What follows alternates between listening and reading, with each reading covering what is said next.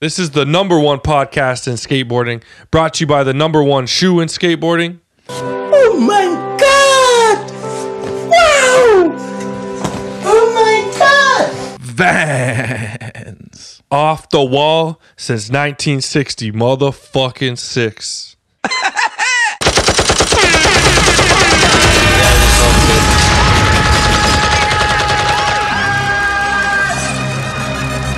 Drop that bitch.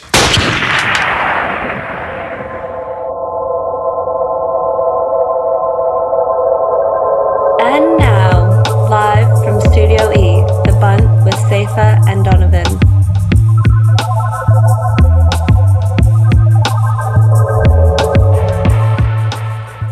I'm D Jones.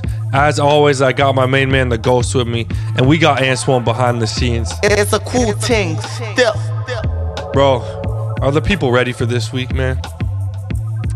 Another big week, man. You love throwing out the term legend, but I gotta say, we've had a bunch of legends on so far this season. Man, it's none other than Donny Barley, Switch Hard God in the building himself. Then we taking y'all straight to the post office. Y'all are crazy out there, but thanks for showing love every week. And then, shit, man.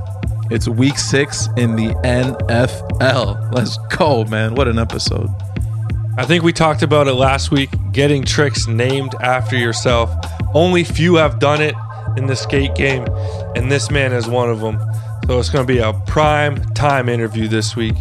Make sure to follow us on Instagram at The Bunt Live. Subscribe to us on YouTube at The Bunt Live. Hit us up on our Patreon, patreon.com/thebunt, and then head over to thebuntlive.com. Every episode logged for your listening pleasure. It's that time of the episode, my bro. Shout out of the week. What's it going to be? Oh, man. Easy shout out this week. I'm sure you won't be surprised. It's none other than Bunt alum Gilbert Crockett in Denim Car. Bro, what a part, man. He can't stop, won't stop. It's almost funny now thinking back to when he was on Mystery and Fallen. You know what I'm saying? That just feels like a lifetime ago at this point. He's been shredding back on the East Coast for time. And man, that back heel he did over that little block down the set was just a thing of beauty. He skates nothing but real ass rugged street spots. Big shouts to Gilbert Crockett. You get me. And big shouts to Tom Morrison. Did some work on that part as well. Good friend of the pod, the OG Tom. Gilbert, man, talking about Mystery and Fallen. One thing I am missing is his skit game from back in the day, man.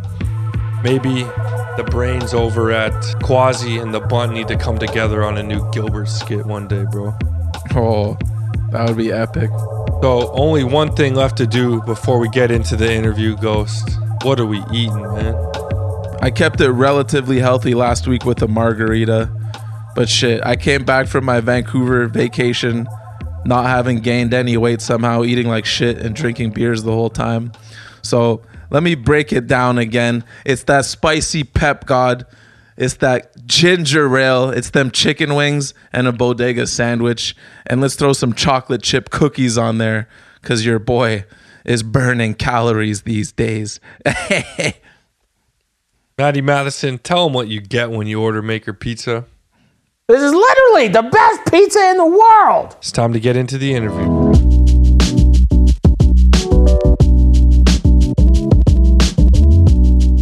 All right. Sometimes Safa, gives me a hard time because I throw this term around a little lightly, but I think this is a very fitting time for me to say we've got the legend, Donny Barley, in the building tonight. Man, how's it going? And thank you for coming inside Studio E. Yeah, guys, going great over here. Thanks for having me. Stoked to meet you guys. Stoked to chat. Yeah, Let's Donald, fucking go. legend is definitely approved today. No issues on my end. See, I'm getting better with it, man. Thanks, you guys. Hell yeah. Donny, we start every show off the same. Hit us with your favorite skate moment and your favorite sports moment. Okay. My favorite skate moment? Ooh. Whew. Probably when I first started skating.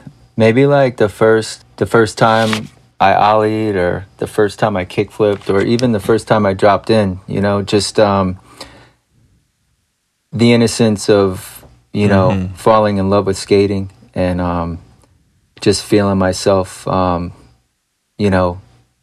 having a new passion. And a lot of those early days were the coolest, exploring, and skating was so small back then, and then I discovered a couple people in my town and stuff. But yeah, those were the best moments. I think the most precious. My favorite sports moment. Wow. My dad actually got me into the Boston Celtics when I was young. He was in the Navy, and probably around my 10th birthday or so, he was on this big boat, and the Celtics, I think, were playing the Lakers, going back and forth in the playoffs. And my dad invited me onto this big ship that he was on, so I got to watch the playoffs on one of my dad's ships, surrounded by all these Navy dudes. Damn. And it was super rad. And everybody, you were allowed to smoke wherever you wanted back then. So I was in this like smoke-filled boat in this big room this big cafeteria room. And I just remember the whole place erupted because Larry Bird was just draining from wherever he wanted. And it was super rad, just the energy in the room. And I was probably only like 9 or 10. That was precious moment right there. Hell yeah, that's a good one, man. I like that. Do you remember who won that series? Good question, man. I don't remember. I know, the rivalry's been going on forever, and it lasted for a few years after that. I got to go see one of the games live, and my dad bought me this foamy, sick, 2 foot tall Celtics green foamy glove, and it had all the championship years written on it on one side, and then on the other side it said, Boston Celtics with the Celtics logo. And I had that thing on my wall all the way up until I graduated high school. I don't know what happened to that damn thing, but I would love to have that thing still. But it's long gone. Yeah. Well, Steph Curry saw to it that it didn't say 2022 on there.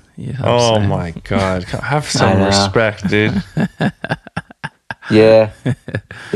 I'm hyped, wish we could have gotten over to 7 games, but young team, Great young excited team. for the Great future. young team, man. Yeah, your guys' window's still wide open. That's why I don't feel bad. Steph Curry's window's closing way sooner, so I was happy to see him get one on the way out.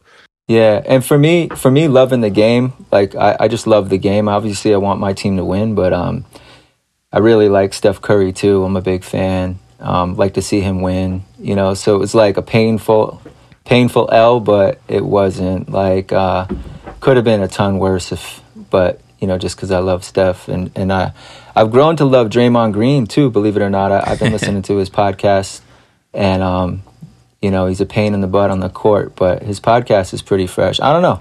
Yeah, I dig it. Yeah, that's what's up. I listen to Day's pod too, man. Back to skating though. Take us back to the beginning. Where'd you grow up and how'd you get into skating?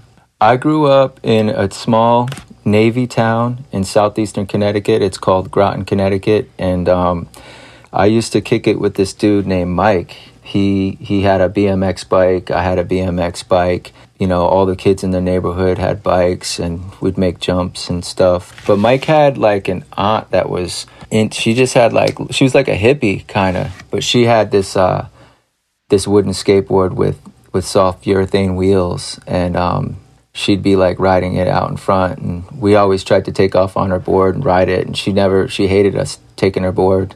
But it was really rad. She had like these softy wheels on there, and it was that was like probably 8 or 9 years old. So it's funny how randomly got inspired by like this woman that was probably like 20 in her early 20s, my friend's aunt.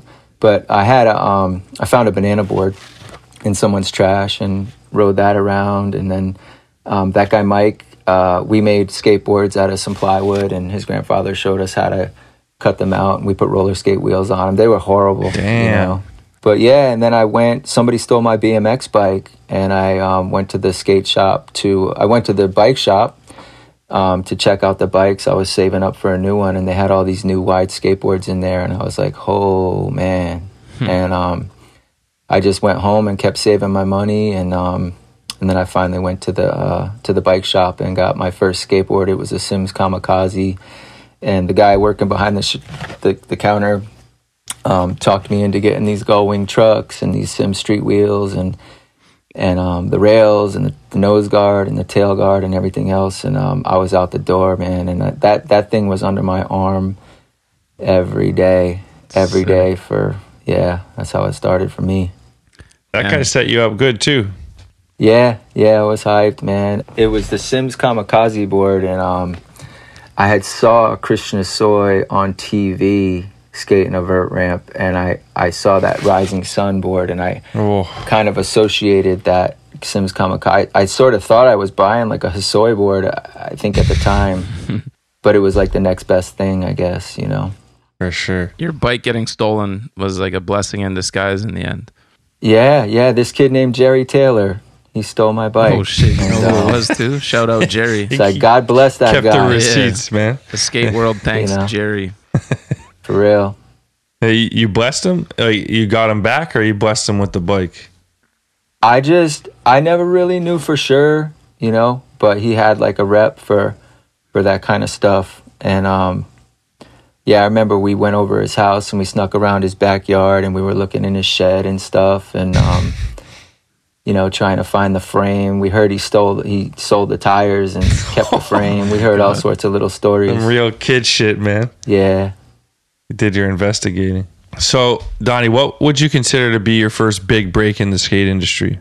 I had a couple little small breaks out on the East Coast that gave me the confidence and the faith, you know, to keep going and, you know, maybe go out to the West Coast. One of them was I was skating this skate park up in Maine called Rats, and this dude named Tom owned it, and he had a little brand called Who Skates, so he sponsored me, and I was there one night, and Buster Halterman came through with a couple of his friends, and he gave me some Gull-Wing trucks and told me, you know, hey, do you want to skate for Gull-Wing? And I was blown away. And then his friend was the director at Woodward.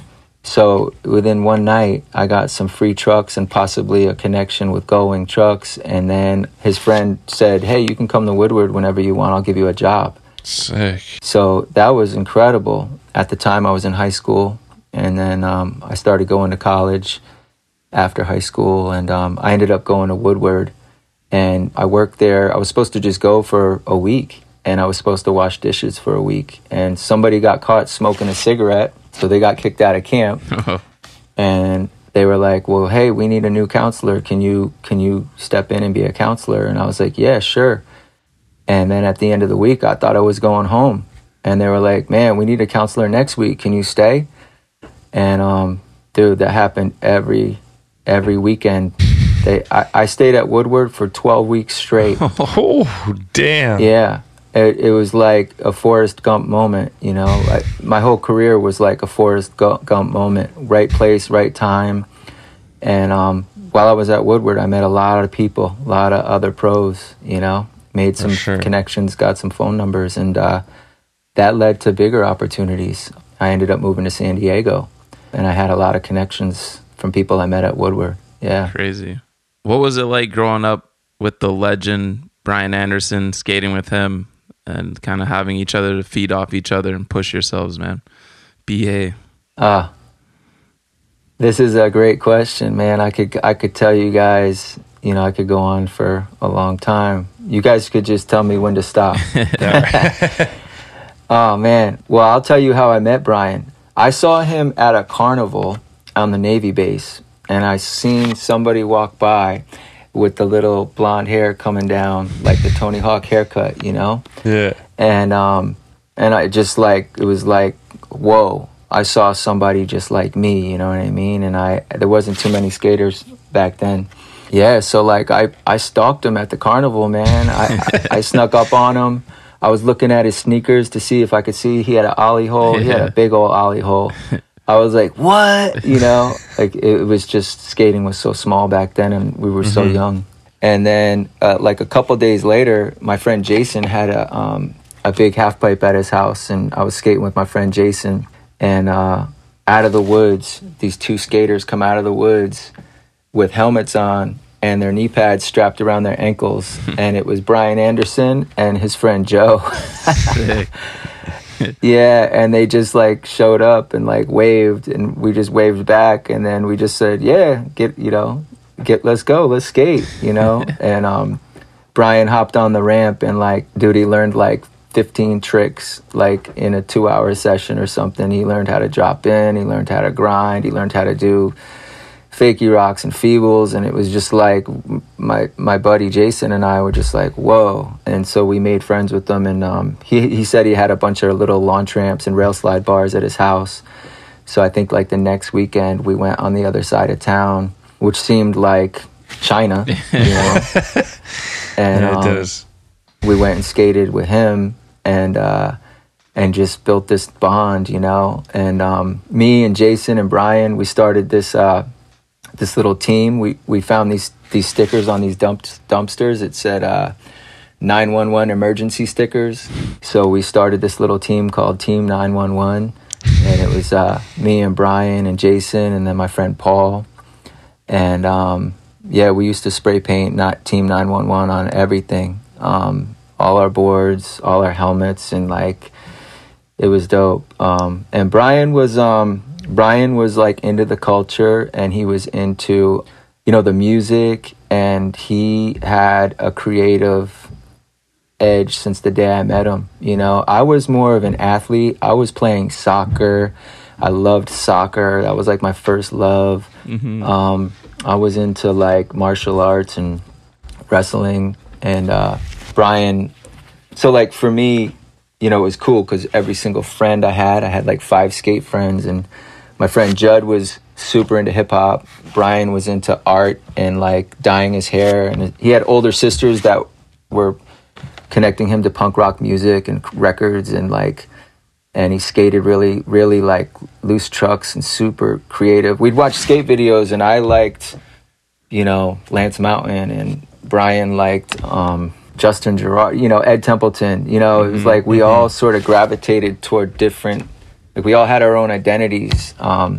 So I think it was just a real big blessing to sort of be around a diverse crowd, and we all like different things, but we all sort of ate at the same dinner table. So I was able to like kind of get a pretty rad cultural experience from like my early group of friends in that Team 911 group that I was talking about. The local squad, man. Love that.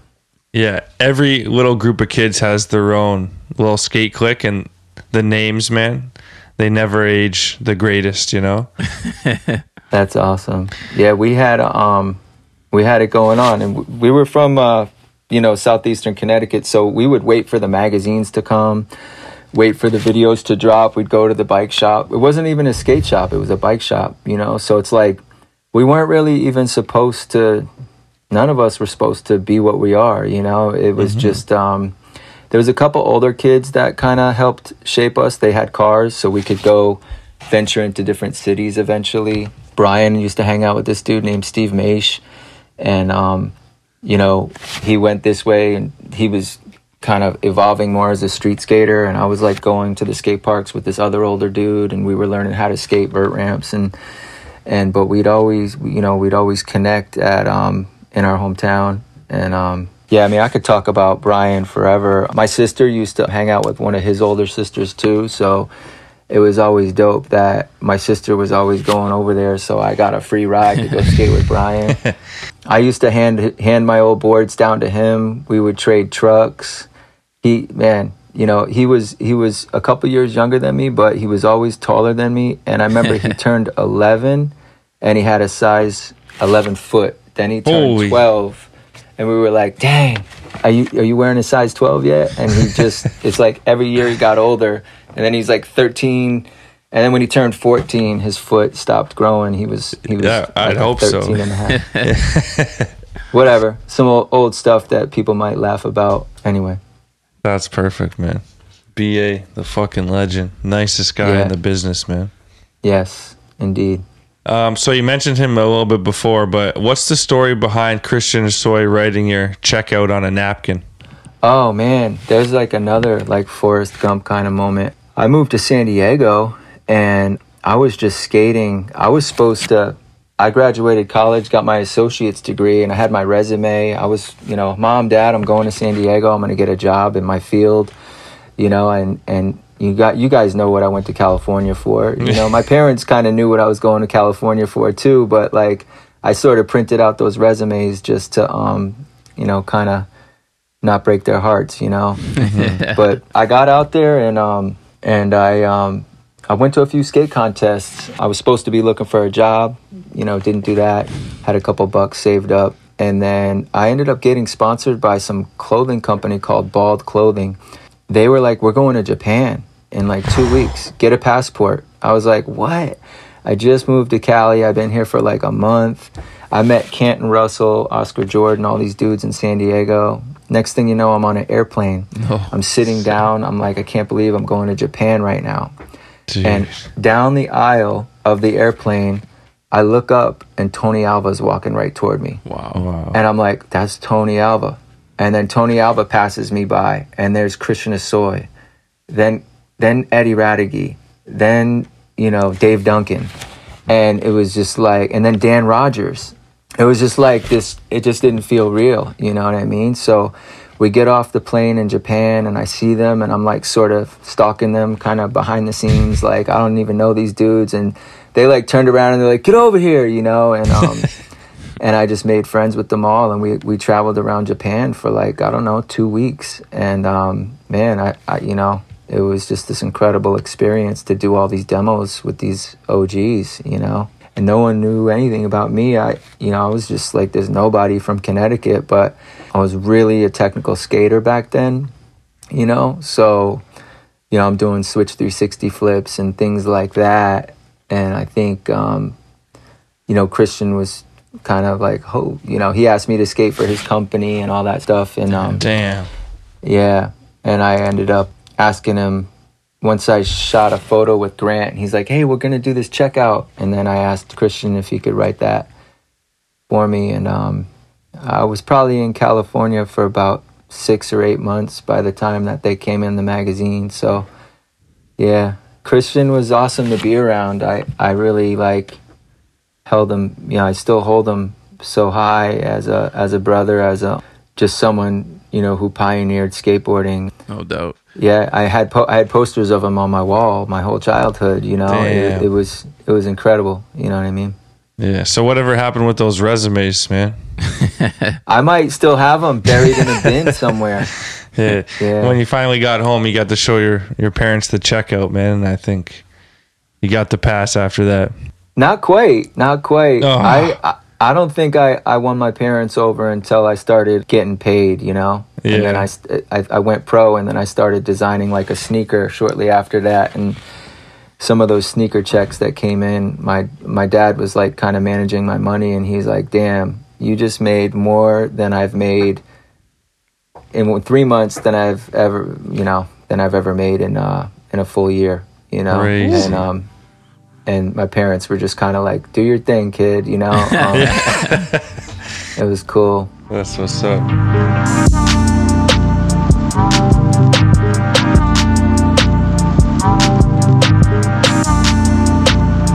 Hey, I'm walking here. Up yours, you son of a bitch. You don't talk to me that way. Don't worry about that. Actually, that ain't a bad way to pick up insurance, That quote from the 1969 classic Midnight Cowboy was brought to you by CHPO brand.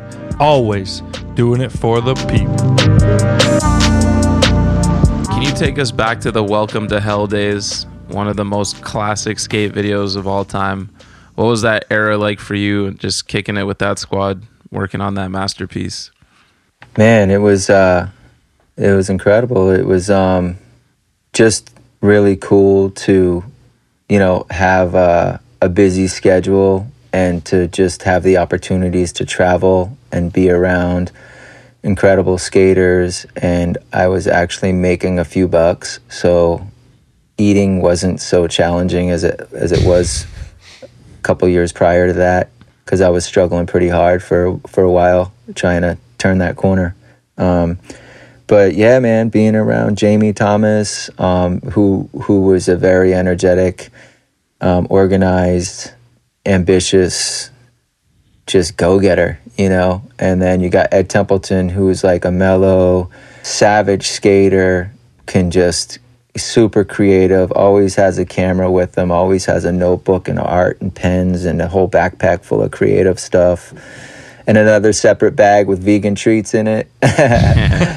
And then, you know, back then it was like Alyssa and Muska and Maldonado and Satva, and everybody had their own flavor, everybody had their own musical tastes, and everybody had like this excitement, you know. Here we are, we have this chance, we have this opportunity.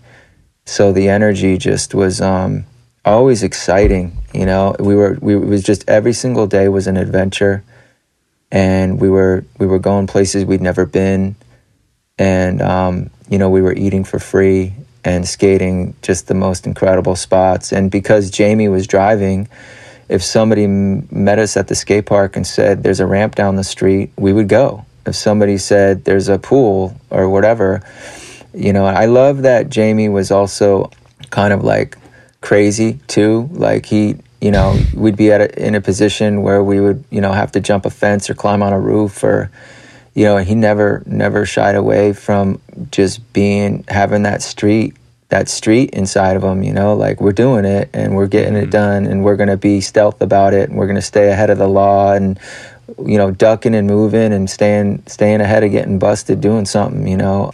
We did it, you know. We cut the chains and broke the locks and snuck in, and even the firework wars that we'd have on tour too. We'd stop in the middle of some cornfield and just light up. We'd bag $100 each of fireworks and just have Roman candle wars in somebody's random cornfield in the middle of Kansas, you know.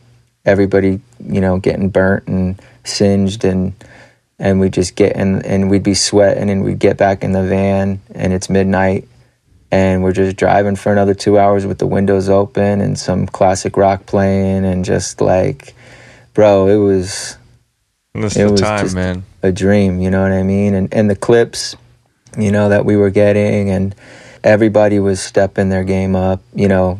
It's like the energy was so real that it just helped you elevate your skating. Everything you were doing was beyond your reach, but, you know, because of the moment and the car and the energy and everybody being there, you took the risk and you went for it. And, you know, I don't know, it was unbelievable, you know. Dude, those firework fights used to be a mainstay in Trip Tour videos, man. There would always be some fireworks, someone hanging out of a van shooting them. Yeah, like you said, in the cornfields. You guys were crazy with that shit. Yeah, it was wild. Jamie and Ed, like, just point blank. Ed with these big, thick goggles on his head, you know. Yeah, it was a trip. Yeah, so take us behind the scenes on your Ender and Welcome to Hell, the double barley grind, man. Yeah, man. I was living on Ed Templeton's floor. Shout out to Ed and Deanna. Thank you so much for that. Those were humbling times, you know, but they opened up their home to me. I lived in their living room floor for weeks on end. Wow. It was a trip, yeah. But the Huntington Beach skate park was a block away, and Huntington High School right there. And if you know what that little Huntington skate park looked like, it had like a long flat bar, and then it had another kinked rail. And everybody skated there, man. Any day you'd see Ronnie Krager, Muska, Tom Penny, Jeff Rowley. You know, it was just a hub.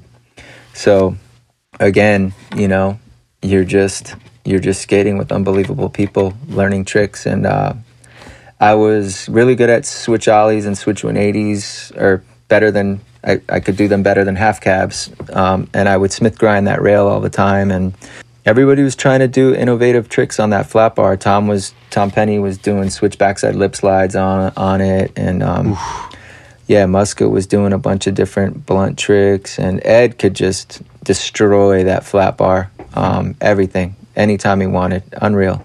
And anyway, I started to try to switch 180 into a Smith grind, and then I started to do that trick regularly, switch 180 to Smith, and then I tried it the other way. I just wanted to see what would happen, and it took a while to figure out how to stand on top of the switch Smith. Kind of figured it out, how to tweak my back foot to kind of push it along. And once I started to figure that out, I started doing it consistently. And then we went down to San Diego to stay with Jamie. I think Ed and Deanna had enough of me. And Jamie had a place in Pacific Beach right there. And it was cool, man. He had like an extra room and pillows and blankets, and what a dream, dude. Like, I'd go down there and stay, and we would film every day and skate for like 8 to 10 hours, and man, it was heaven, just heaven. But I ended up opening my big mouth, and I told Jamie that I wanted to do front 180, switch 180 Smith, front 180 switch Smith on those 888 rails. And I remember as soon as it came out of my mouth, I was like, shoot, I shouldn't have said that. He's going to hold you to it. Yeah. Jamie just wanted you to, he was really pushing himself. If you were there back then, you would have saw him, grinding big and crazy rails that were just unbelievable. Like stuff you drive by and be like, someday somebody's going to do that. And then the next day it's Jamie doing it, It was crazy. But yeah, sure enough, man, we're skating the 888s, and I just was like, you know what, I'm gonna try to switch 180 to Smith into this first rail. And it probably took me 15-20 minutes just to sort of get the courage to really commit to locking in. And then as soon as I locked into one Smith, I was doing it every time. And I probably did the switch 180 Smith 4 or 5 times, and every time I was about to do the next one, I just didn't have it, But I didn't give up. Jamie was obviously there, like, come on, And then, man, I locked into one, and I just ground down the whole thing, and I landed it the best, perfect, better than I had imagined, And I remember rolling away and just being like, I can't even believe that I just did that. I love to be creative as a skater. I think everybody, as skaters and being like a skate nerd, I'd studied skateboarding so much and every little detail. I really wanted to try and take my skating in directions, even though they might be small, I just wanted to try to always do that, somehow, some way. That's been like sort of inside of me. And that was like the first time where I proved it to myself, like, okay, if I dream about, and I had visualized it so much before, I think that helps a lot for skaters, is to really meditate on things like that. And it came true. And I took that sort of framework and used it in my career later, doing different tricks, So that was a pretty monumental sort of like mile marker, Oh, hell yeah. Dude, that was, iconic clip. The way it was edited, too, is so perfect, filmed amazing. But I remember when I first watched that part, it was like early days of me skating. I didn't even know what the tricks were called. Like, I was just like, oh, what the hell's going on right now? But it's sick because I love mirrors to this day. So that was like an early, like, classic mirror line. Yeah, thank you. Respect on that one. Thank you. Shortly after, though, you ended up leaving Toy Machine. What was behind that decision? I was just kind of tangled up because Jamie was leaving to do Zero and Muska was leaving to do Shorties. And I was watching these two friends that I was close with, take these leaps to go be involved with a new program, to do, a new thing.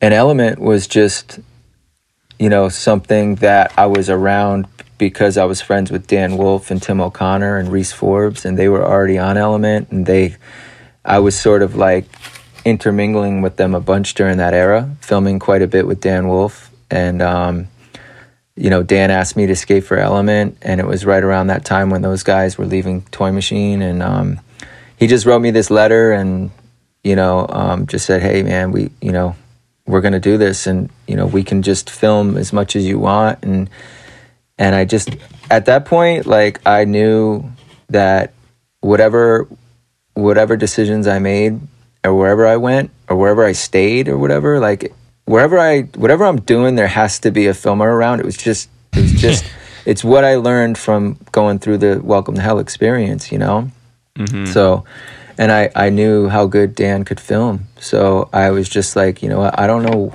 what's going to happen with Toy Machine. Who's going to be the filmer? What's going to happen? You know what I mean? So I didn't really want to leave, but I wanted to be assured. And I was like, you know what? I'm going to take this chance, So it wasn't like a money decision. It wasn't anything like that. It was just, you know what, those guys are going to take a leap. And I got inspired by that and encouraged by it. So I took my own leap, and I went with Element. And it was just a blessing that people were already there that I loved and that I fit in with. Yeah, they had a dope squad already. Yeah, and they were telling me too, like, hey, we're gonna recruit more people, and we're all gonna have a say, and we're gonna make clothing, and we're gonna travel the world, and it was really, really not possible for me to say no. Yeah, it's crazy. All those board brands you mentioned when people were splitting off and shit, like, as we know, brands come and go like real quick. For every, I don't know, 100 board brands that people try and start, like, only one's gonna last a decade plus. But all those ones are still around to this day, except I'm not sure about Shorty's, but it's pretty impressive from the Toy Machine tree what everyone else was able to accomplish afterwards. Mm-hmm. Yeah, definitely. After Element, there was a quick stint with Birdhouse, and then you landed on Zoo York. What was that little time frame like, man? What was going on at Birdhouse? Birdhouse? I left Element. Element got bought by like Billabong, and I remember, I don't know. I just was like, man, this is crazy. I was kind of like, I don't know, maybe getting a little bit burnt out, and anyway, I ended up just leaving Element. I was becoming sort of a little bit dysfunctional around that time. The partying was starting to kick in a little heavy. And I ended up leaving Element. I was without a board sponsor for maybe 6 months or so, just trying to figure out, like, what am I going to do? I ended up riding for Quicksilver. Tony Hawk was riding for Quicksilver too. And then my friend Mark Oblo set up a meeting, and he's like, hey, I'm going to set up a meeting with you and Tony Hawk, man. Like, maybe you should get on Birdhouse. And then I just met up with Tony Hawk. We sat at this picnic table, and I'm like sitting across from Tony Hawk, and I'm like, that's crazy. I'm like, whoa, man, is this real? Another sort of, trippy moment. I had crossed paths with him in the past, like seen him walking by and stuff. But, dude, I'm just a little kid about skating. Like, I just, you see these people. I had posters of the dude, you know what I mean? I remember my grandmother showed me this like Time magazine, and he was 16, and I'm looking at, Tony Hawk as a 16. I'm like 12, 10 at the time, so like, I just, I was just in awe at this picnic table. He's like, yeah, dude, you should skate for me, man. We're going to go on this tour. We're going to do this gigantic skate park tour. And it was the coolest, mellowest, normal conversation. Inside my brain, there was a lot of other cuckoo stuff going on because I was fanning out pretty hard. But yeah, what a dope dude, man. Like, he just was like, dude, I'll take you all these places. It's going to be fresh. We're going to have fun. And I was just like, boom, I just put my hand out. Let's go. And we shook on it. and then we were off and running, you know what I mean? And he did everything he said he was going to do. And I went everywhere. And it was fresh, dude. And he had, right around when that happened, he had one of those, what was it? That first, before the iPhone came out, that Sidekick phone that had the flip screen on it. It would spin, yeah. He had that thing, like, dude, he had like the first prototype of that thing. And he would sit on the tour bus and just be texting everybody and flipping it over. And it was like it was like he was the only person on the planet that had the new spaceship or something. And we'd be sitting next to him, kind of like looking over his shoulder, like, damn, that's crazy. Like, I don't know anybody that has one. And he was just running game on that little thing. I don't know, I'm just sort of remembering like how much we were tripping out on how he had this new piece of technology. Oh, it was hilarious. Anyway, but then, yeah, sure enough, I forget really how it happened, but I knew secretly that Sal Barbier was going to kind of take his aesthetics crew over to New York. Somehow the phone rang. I talked to a few people. Next thing you know, I'm talking to Sal Barbier, and he's like, yeah, dude, you know, you can come with us, you know? And I was like, whoa. And I was saving up my money because I wanted to buy a property back on the East Coast. And I was, you know, trying to, like, my dad was like, look, you gotta invest, you know? And I just was like, at the time, on the personal note, you know, I was definitely like, you know, falling deeper into the partying thing, and like, I don't know, time for maybe some change. And you know what, I just made a decision, and I was like, you know what, I'm out of here. And you know, it felt a little weird. I went into Birdhouse and I told that dude Pierre, like, dude, and I was only on Birdhouse for like a year, but I just wanted to go home. You know, I just wanted to go back to the East Coast, and I just, and those dudes were super dope. And I was like, I'm just going to go do this. And I did. Again, it was, you know, a questionable decision to some people, you know, but like, I was like, I'm doing me. You know what I mean? I'm going home. Yeah.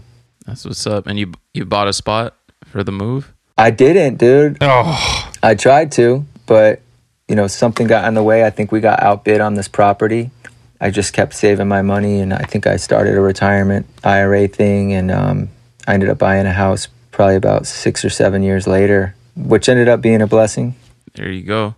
So what's the drama behind the infamous Quicksilver sticker in your New York ad, man? Oh, man. Yeah, that was crazy. So in my contract, yeah, so I left Birdhouse, and I was gonna ride for New York, right? So everything was all good. They just said, as long as you have a Quicksilver sticker on, because New York was making clothing, so there was like a little bit of a conflict, I think, with some people, but they were okay as long as I had a Quicksilver sticker on my board. And so I shot an ad in New Haven, Connecticut, and I had the Quicksilver sticker on my board, and I'm pretty sure that the New York dudes photoshopped out the Quicksilver sticker, and the ad came out. And then I went on a New York tour, and I'm like somewhere in like Texas or something, and the phone rings, and it's these dudes telling me that I'm getting kicked off a Quicksilver. Yeah, I was definitely tripping, and you know, I didn't really have like the capacity to handle that at that point. I remember we were on a New York tour, and I totally like had like not a breakdown, but I definitely like was pacing around the tour bus like bugging, you know, like I couldn't handle, like I was struggling to handle, you know, I just took it so personal, you know, I was like, whoa, you know. Yeah, it just, at that point, you know, think about where I was at that era, you know, my ego's humongous, you know, I'm pretty much the most selfish and self-centered person at that point. Like, I had no idea I was, right? Like, yeah, just, you know, at that point I was living this like rock star life. So, you know, it was like, you know, the same as getting like broken up, like your girlfriend breaks up with you or something, you know. I can laugh about it now. I mean, it's kind of hilarious, but I definitely will be honest and say, man, I could barely handle that at that time. I was devastated. And I think that's what ended up happening with the property that I wanted to buy. Actually, that is what happened. Is I was trying to buy a property, and once I knew that I wasn't going to be earning that Quicksilver money anymore, I backed out of that real estate deal. And I remember But it all ended up being a blessing. But I was pissed for a while. That's just where I was at that point. Silly stuff, dude, to reflect. but rightfully so for you to be angry. Did you ever get to the bottom of it? Like, was it someone at Zoo York that did it, or did you just not have a sticker on your board? I never even got to the bottom of it, I don't think. Yeah, I don't know. Maybe it was. I think I had a sticker on my board, and I think they photoshopped it. That's my memory, but I could be wrong. And if it, like, this is like where I was at as a human back then, because I said selfish and self-centered, It's pretty stone cold that they would just kick you off, though. But I don't know, tough spot for Zoo York to be in too. Like, they're starting a clothing company, they don't want the Quicksilver sticker on. You need the Quicksilver sticker on there. It's a tricky situation, man. Yeah. I don't really know who's to blame, and it quite possibly could be me. Maybe it was me that forgot, but to put the sticker on. But I do, to this day, believe that I had that sticker there. Dang. But yeah, and I think I remember being kind of pissed at Zoo for a while, but like, I was like almost more pissed at Quicksilver. Yeah. I just thought I was like so concreted in with that like crew, Yeah. But anyway. Yeah, that's a bummer, man. That Quicksilver money must have been nice, especially back in the heyday. Yeah. On to some more positive shit. Santa Monica triple, man. You do the ollie, and then you do the 180. And then the next logical trick has to be switch hard flip, right? Tell us a little bit more about the switch hard flip Santa Monica, man. That's insane. The ollie and the 180 were years previous. My skating had like evolved a bunch between those early years on Toy Machine. And I had just moved in to a new apartment in Santa Monica, and my roommate, I moved in with this, his name's Eric Dressen. He's one of my favorite skaters. So he had an apartment, he had a room for rent. I moved in, and I had just gotten on Element, and they had, hey, we need you to shoot your ad. What are you going to do for your ad? And I was doing those switch hard flips all over the place, like when I was skating, I was getting to learn the rhythm of the trick, and I'd pretty much gotten it down pat, and was doing it a lot, and I had done it down a few like drops, and I knew if I could just pop it and have it stick to my feet, that there's a chance I could do it down something big. And I knew that I needed to do, I'm going to do this down the biggest thing that I can think of, and that was the triple set. And it just sort of happened. We were skating the triple set. It was like me, Kenny Hughes, Atiba, Scott Johnston, Reese Forbes. We were just all skating Santa Monica one day, and we were all ollieing it. And Kenny, I think, back 180'd it. And I was like, dang, I'm going to try to switch hard flip this thing. And I just sort of said it out loud as I was walking up the stairs. And Kenny's like, "Heh, $100 if you do it first try." Damn. And then Scott Johnston's like, "I got him on that too, $100. And then Atiba's like, $100. And everybody there just kept adding an extra 100. So it was like, there was like $600 on the line or something if I did it first try. And I was just like, all right, like, whatever. So I just went at it, and I flipped it, I caught it, and I put it all the way down, and I freaking stepped off. And it was crazy. I was never really like, I don't know. I was never the first try guy. But yeah, it was cool, man. I couldn't believe it. I stepped right off, and I was like, holy and I grabbed my board, and I freaking ran as fast as I could back up to the top. And I tried it again, and dude, I probably tried it another 20 or 25 times, and I just kept kicking it away. And then finally I was like, I give up, man. But, everybody's like, dude, you got to come back. You got to come back, So we went back like the next weekend, and I got one. And Atiba shot the sequence, and it was cool, man. He's like, and then he called me that night or the next day or something, and he's like, hey, I know you're going to use that for your ad or whatever, but like, man, Grant said we could put it on the cover. you know. Ooh, and I was like, "Yep, you can put it on the cover." Oh, you know? yeah. And it was a quick, exciting conversation, and I was definitely tripping. And then that was it. And then I was writing for Element for what, 3-4 years, and I never ever got an Element ad. Oh shit! It was funny because they kept hassling me. When are you gonna get your ad? When are you gonna get your ad? And I just, for some reason, we traveled everywhere, but I never ended up having an Element ad, believe it or not. Well, I think the Switch Hardflip went to the right place. I don't think Yeah. change that for an ad. Looking back, bro, that was another one just pushing skateboarding forward, man. I don't think Switch Hardflips down triples were too common back then.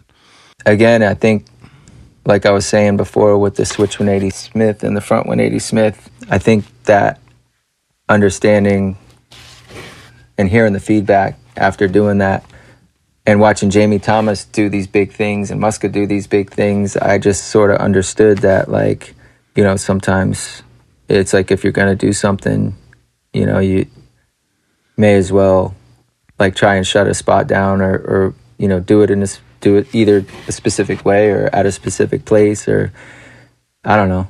That's what everybody back then was kind of doing. I mean, look at Jeff Rowley's career, you know, or Keith Kirchart, you know. Yeah. Those guys were all doing colossal stuff. That's where skating was at that point, you know. But only a few got a trick named after them, man. So fucking, you did it right, man. Fucking so sick. How does that make you feel all these years later that it's still a Barley grind?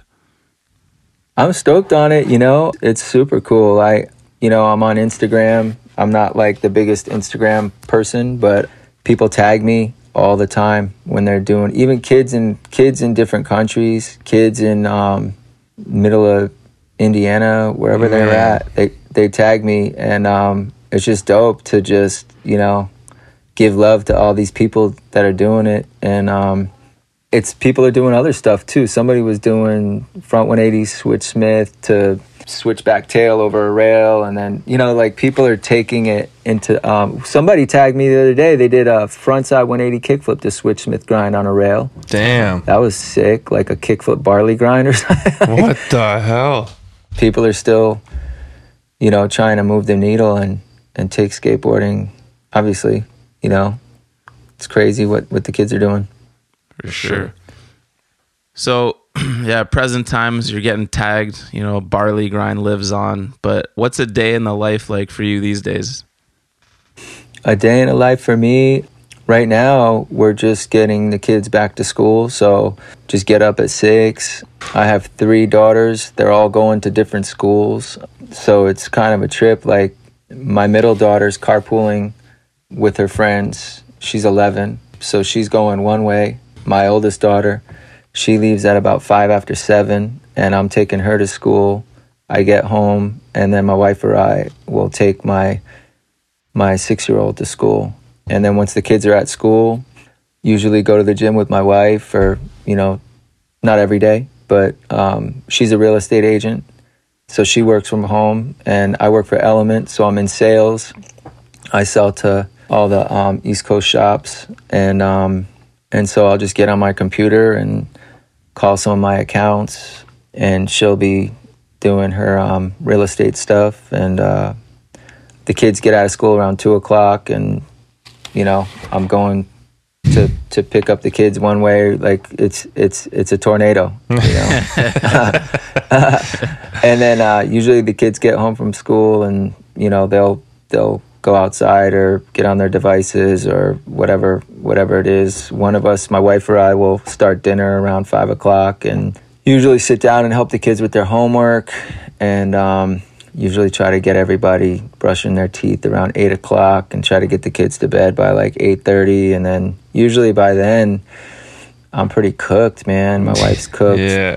You know, we usually just watch Netflix, or, you know, she's on her computer doing real estate, sometimes working. Yeah, it's but the weekends are dope, you know, and sometimes during the week I'll go skate. Weekends I usually meet up with the bros for a few hours, go skate. Sick. something's going on during the week and the bros are getting together.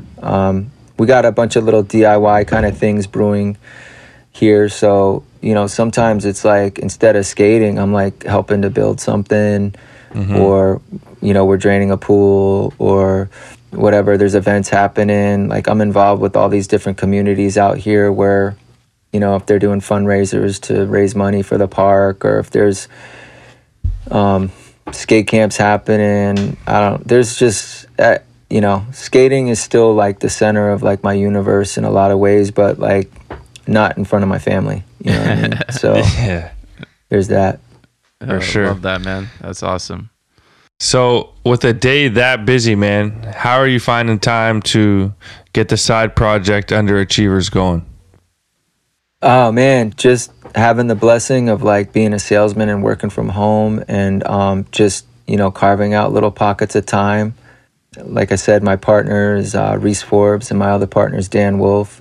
Dan Wolf has a whole archive of all the raw footage that we filmed for Underachievers. He basically digitized like every single tape he filmed from like 1994 to 1998, you know? Crazy. So we have this database of old vintage footage. And so he's been doing some editing. We're going to start putting some more content out soon. And I have all this product behind me in these boxes. I got all these t-shirts and hoodies. So I'm handling like the shipping. You know, Reese is kind of like handling like the marketing communications with some of the upcoming projects we'll be doing over the next couple of years. Really just the whole brand is just sort of based around, you know, historical East Coast skating around the video that Dan made. And we'll see where it goes. You know, we just wanted to do something fun. And I kind of wanted to dabble in business again. I had a skate shop from 2007 to 2012. It was called the Fountain of Youth. And, you know, we went out of business. We started right when the recession happened, and it was a pretty challenging time to have a skate shop. So once the skate shop went under, I knew that I wanted to sort of have my hands in something creative. You know, when you're a salesman, it's awesome. You get to talk to all the shop owners and talk about skateboarding and talk about the brand. And, you know, it's a fun job to have, but from a creative standpoint, it's pretty limited. And so Underachievers is kind of like a means of having like a creative outlet. And we'll see, you know. It'd be cool if it blew up a little bit. I don't know what I would do or how I'd have time if it blew up, but I would figure it out, you know. But we're going to be telling some good visual stories on Instagram.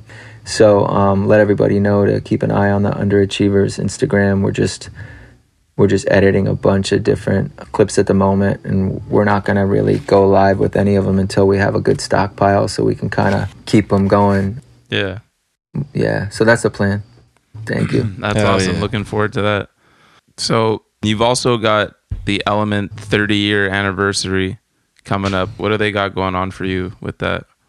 Yeah, so they've been around for 30 years. This is their 30th year anniversary, and yeah, they just asked me if they wanted, if it was cool if we redid this Burley pant, which originally came out in 1999, I think around 99, 2000.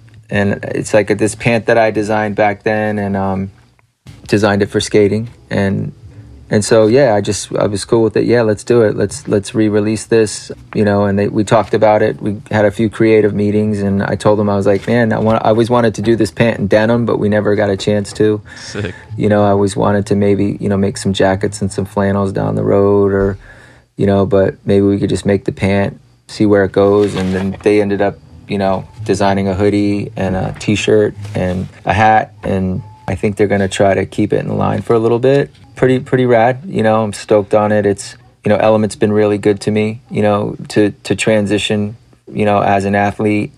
And athlete, I hate that word. Why did I say that? You are though, man. You are. But, you know, to transition, and I really wanted to stay in the game, you know. My body was falling apart.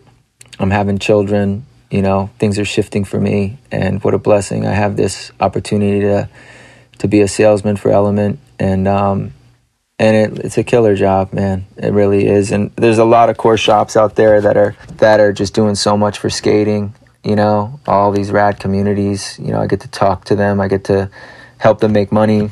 And, it's just, I appreciate it all. I'm grateful for it. And to have this collection, I think is, their way, or I'm just honored. I don't know. For sure. It's dope. Now that you're on the sales side, though, is it going to be weird when you got to pitch your own collection now? Yeah, no doubt. It is funky. I have some pretty good relationships, I mean, I just kind of put the collection in the shops that I wanted it to be in, I sell to a bunch of core shops, people that I've been talking to for a few years now, the NJ skate shops, the KCDCs, just a lot of, high quality core skate shops that just live and breathe skateboarding, so Hell yeah. They're all friends and I've been to their communities and skated with them. I know the names of their children, that type of stuff, you know what I mean? So it does feel a little funny, but they're all happy for me, So Oh, yeah. For sure. it's pretty cool.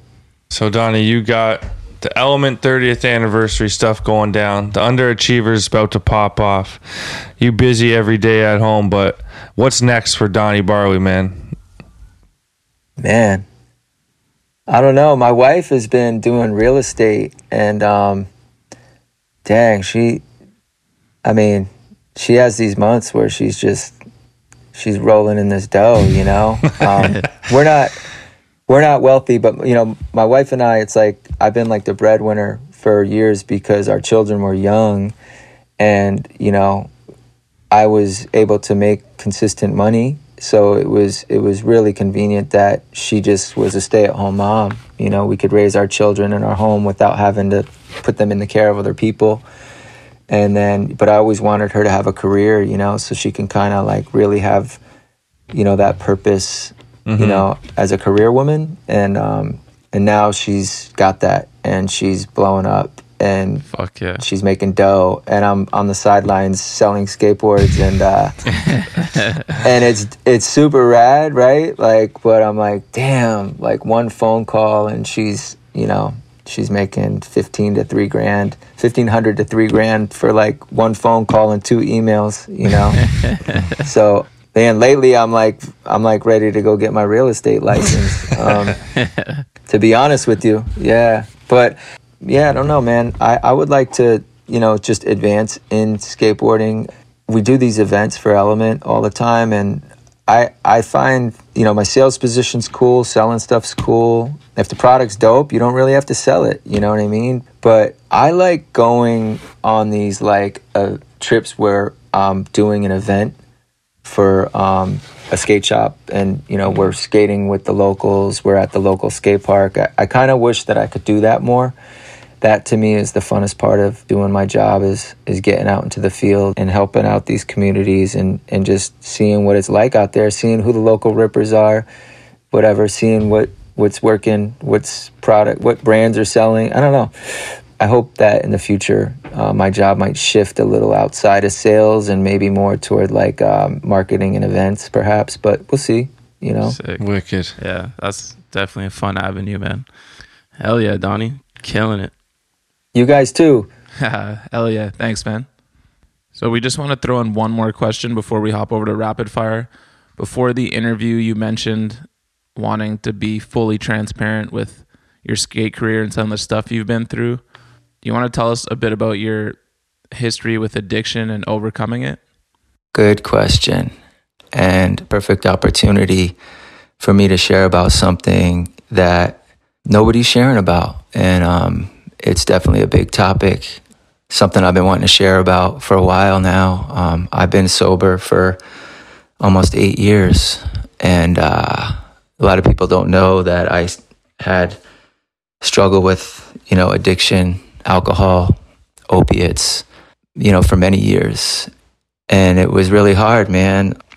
I knew I needed to get help, and it just took a while for me to finally get the courage to get help. I called a friend, and then I ended up in a 12-step meeting and started my journey in this in these 12-step fellowships. There's a variety of them, and I went to several.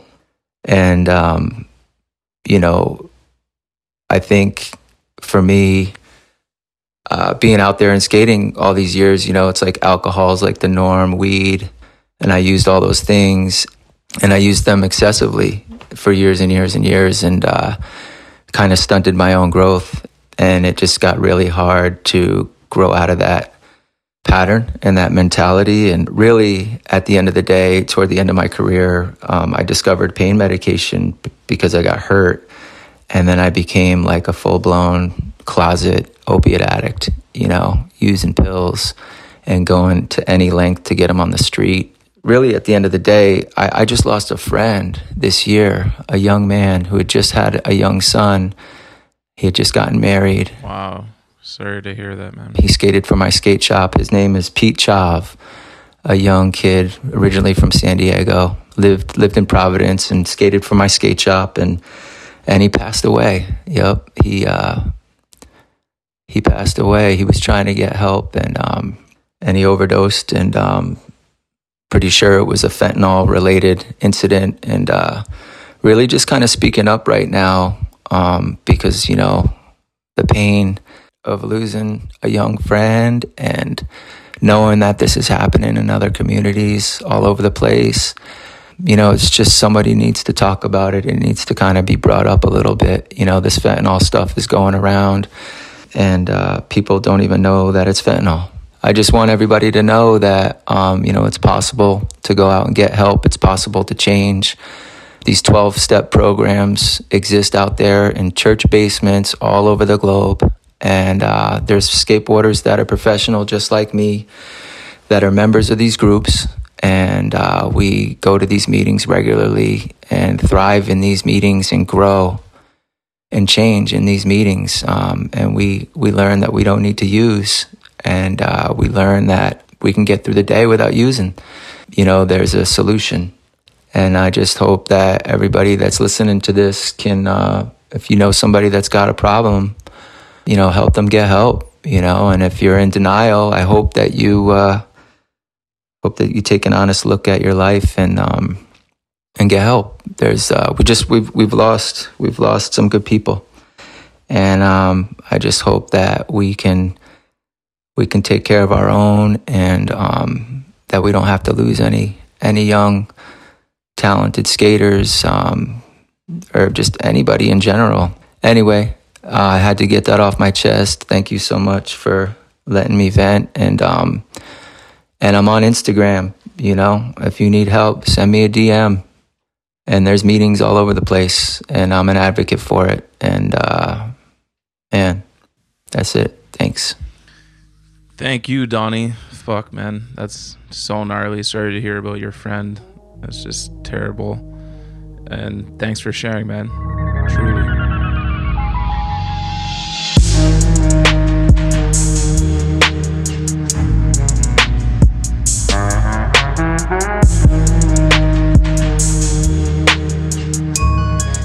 Yo, it's Rapid Fire with the Ghost, and this week we're brought to you by our go-to trucks. That's Thunder, baby.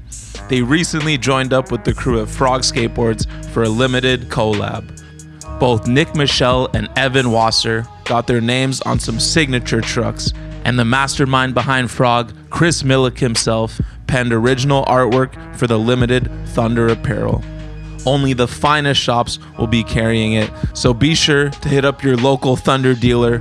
Blue Tile, 303, Black Hole, Menu, Tiki Room, Shreds, and Marriage are always stocked. If you know, you know. Thunder Trucks, man. The only grind.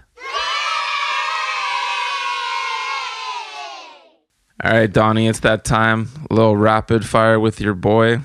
You ready? I'm ready. Favorite skater? Eric Dressen. Favorite video? Video Days. Favorite video part? Gon's Video Days. Favorite style? Chico Brenes. Which skater had the biggest influence on the way you skate? Wade Speyer. Most talented skateboarder on planet Earth? Tom Penny. Favorite trick? Backside 180 kickflip. You got a real good one. Oh, thanks. Hardest trick for you? Nollie back heel. Most illegal trick? Benihana. Favorite clip you've ever gotten? Probably the double barley grinds. Hell yeah. Gnarliest trick you've ever witnessed? I was standing right at that skate contest I think it was in Germany, and I saw Tom Penny hippie jump the car, and his board went through the windows of the car, and he landed on it, and I soiled myself. It was crazy. What's the one trick that got away? I wanted to frontside 180 fakie 5-0 grind hub a hideout. Oh. And I never tried it.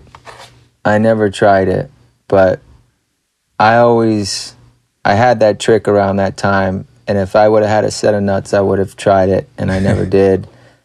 And those days are gone, obviously. But I wish I would have stepped to that. Dang. What's the biggest bunt you've ever witnessed? Me trying inverts. Love that. What's the last new trick you learned? Probably switch Smith grinds. I don't know. Take the 180 out of it. It's a whole new shit. Yeah. Dream job after skating? I like teaching kids how to skate. I do these skate lessons from time to time. I don't know if I would want that to be my full-time job, but it is a joy to teach skating. I dig it. Hell yeah. Favorite local brand? My friend Midge has this brand right down the street. He's my neighbor. He's like a block away, but he does this Rhode Island brand called 401k. And 401's like the Rhode Island area code. And he's got like a little print shop in his basement. So shout out to Midge and shout out to 401k. Hell yeah. Favorite local skater? My boy Midge. What's the one sponsor you regret riding for? Man, that's hard, dude. Like, it's kind of easy for me because, like, that Bald clothing company that I was telling you about was kind of like, you know, but I hate to say anything bad about them because, damn, I was on that airplane with Hosoi and all those guys. Serious. But, yeah, that was a little shocking back then. But, you know, I wasn't going to say no back then because I was looking for anything that said FREE. So... Hell yeah. Favorite teammate ever? Brian Anderson. Worst teammate ever? Me. I was the worst teammate ever, dude. Trust me. Ask some people out there. Man, I was a handful. Damn. I was always late to get in the tour van. I always had everybody waiting. Oh no, one of those guys. Oh man. Yep. Worst company? I don't know, maybe one of those like shoe companies that started up for a half hour. Worst trend? I remember when everybody was wearing the skin tight pants. You know, I don't know. I was like we were the 90s kids with the 90s hip hop and the baggy pants. That was dope. And then when everything got really slim, I remember being a total hater on that. I'll admit it. But I know that a lot of people, like, they influenced a lot of a whole generation, you know? Mm-hmm. It just wasn't my thing. I just didn't really want to. I sort of, like, preferred to see people skating where their body wasn't so seen. You know what I mean? Oh, yeah. Shit. I mean, we had some tighter pants back in the day, but we never dabbled in, like, the spray-on jeans. Yeah. I thought it took away from, like, the flowy style sometimes. That's just me. Yeah, it's going to come back, man. I'm telling you. The only person that I ever can think that I actually, like, still enjoyed their skating was Reynolds.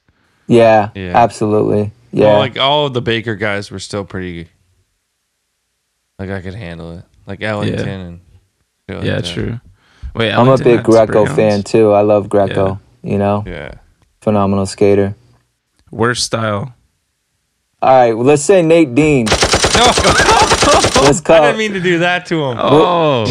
We'll make him laugh. He's gonna be driving his truck hearing this, and he's gonna shout out to Nate Dean. Oh yeah. Damn, Nate, he did you dirty, man. I fucking set him up. Sorry, Nate. Last person you want on the sesh? Well, you guys familiar with PJ Ladd, right? Oh, PJ, good God. PJ Ladd is so talented that ever since the first day I met him, practically every time we skate together, I spend 90% of the time in envy because my man can just do it all. It really is fun to skate with him, though. Couldn't have described any better what it feels like to skate with the Smith, Morgan Smith. All right. Unfortunately, this brings our interview with Donny to an end, man. Can't thank you enough for coming on the show. It's been a privilege. Yeah, dude. Thanks so much. Shout out to Canada, Toronto. Yeah. Much love to all you skaters up there. Thank you. Hell yeah. Thank you. And shout out to your boy, Nate. And don't forget to plug the freezer back in. Yeah. Sorry, Nate. Had to do you dirty, dude. Love you, Nate.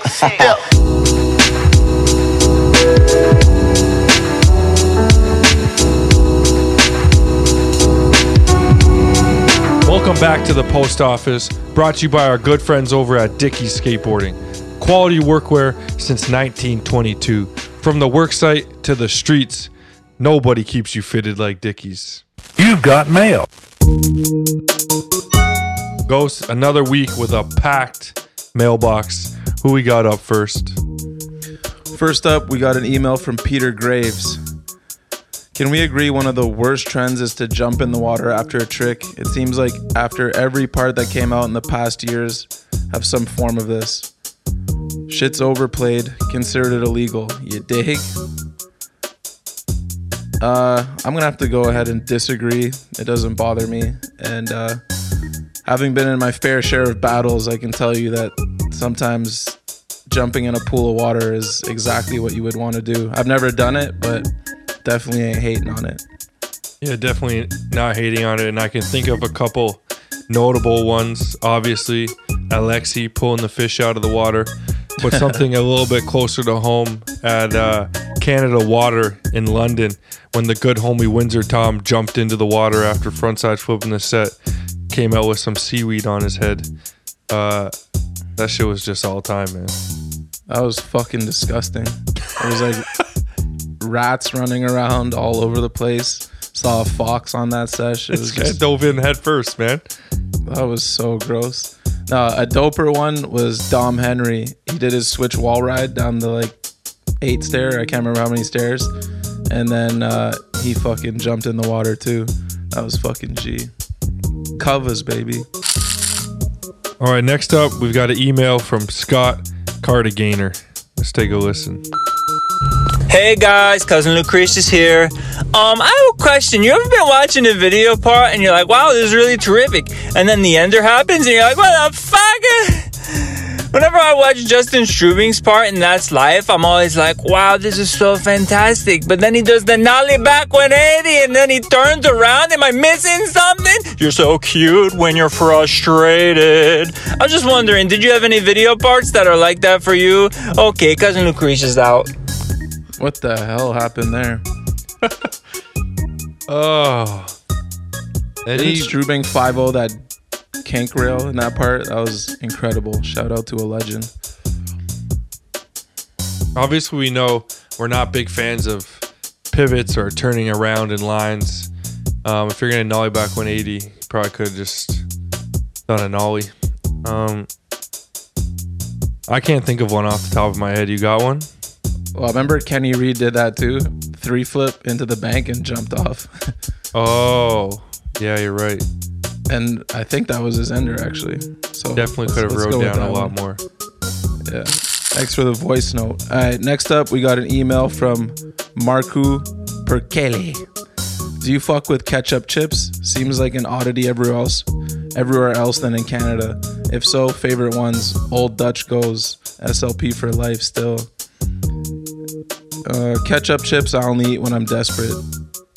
You don't like them? Not really. Never a go-to. Like if they're at a party and they're laying around and I'm hungry and that's like the only option, I'll dabble.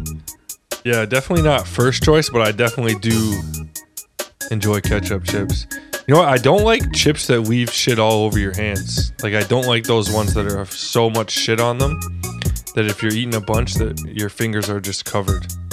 So all Doritos are a write-off for you? Yeah, pretty much. Except like Cool Ranch is not that bad. What's your go-to chip then? Usually some kettle cooked barbecue things. Maybe, you know what I'm saying? Miss Vicky's. Honestly, I love Ringolos, man. Probably not a chip, but fuck it. All right, next up, we've got an email from Brendan Callan. Hey guys, big fan of the pod. This season is an absolute barn burner already. I'm always excited to hear some big shots in the rapid fire. It makes my week to hear Rip and Dip get destroyed almost every time.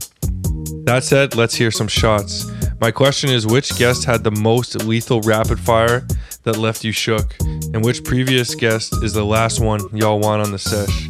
Thanks for doing it right every week. You dig?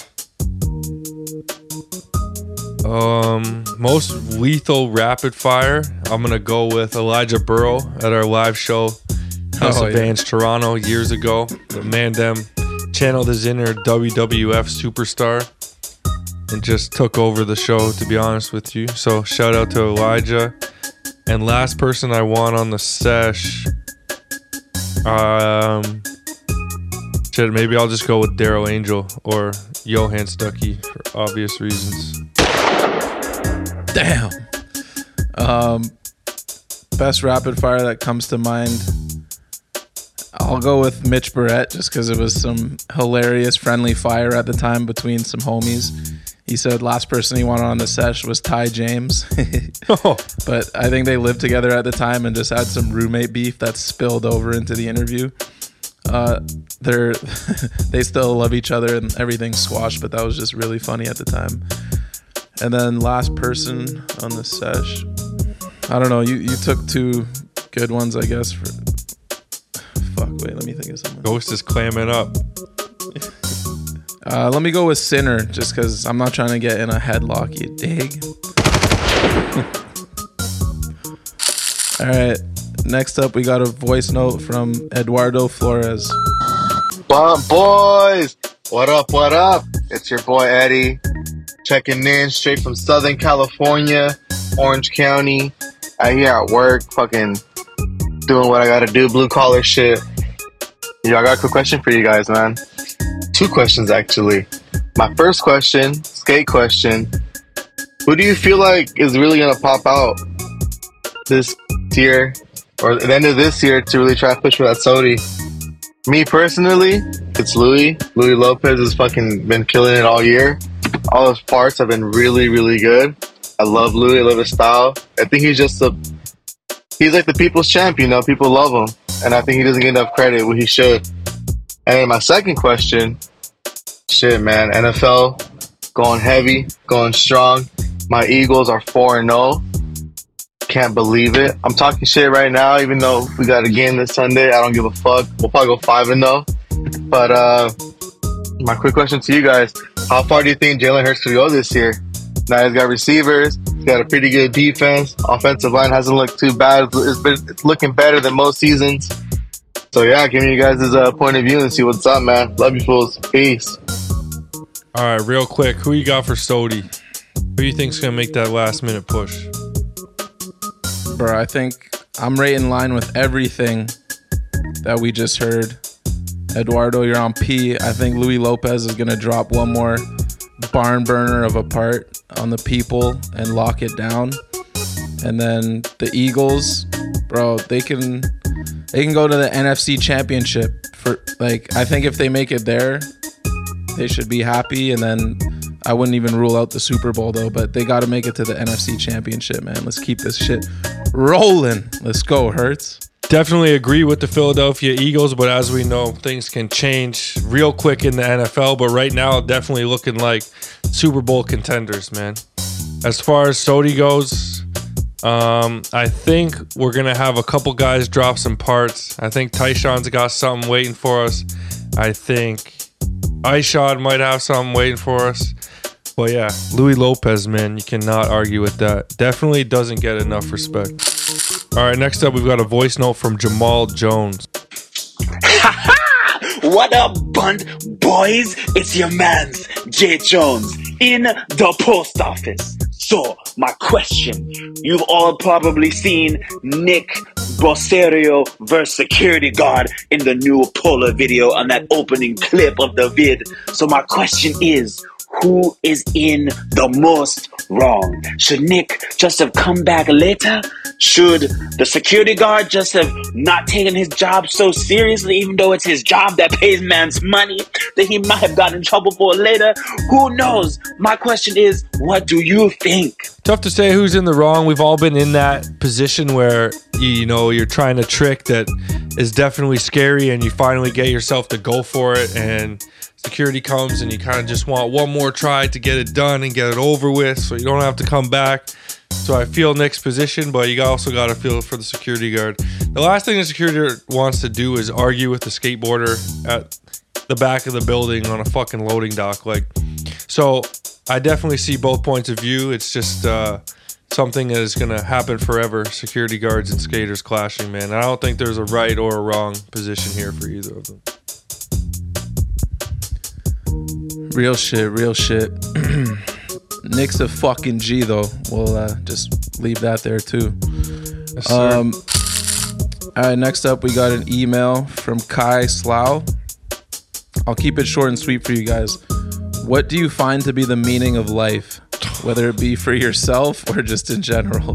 Would love to hear a response from the both of you and Ants as well. And as always, keep killing it, fellas. Thanks, Kai. Why you gotta get so deep, man? Yeah. The meaning of life is so tough because I don't know what the fuck the meaning of life is. But how do I want to live my life? Maybe I'll answer that because I don't know what the meaning of life is. I want to have fun and be around the people I love as much as possible. My friends, my family, girlfriend, and try and treat everyone the way I'd like to be treated.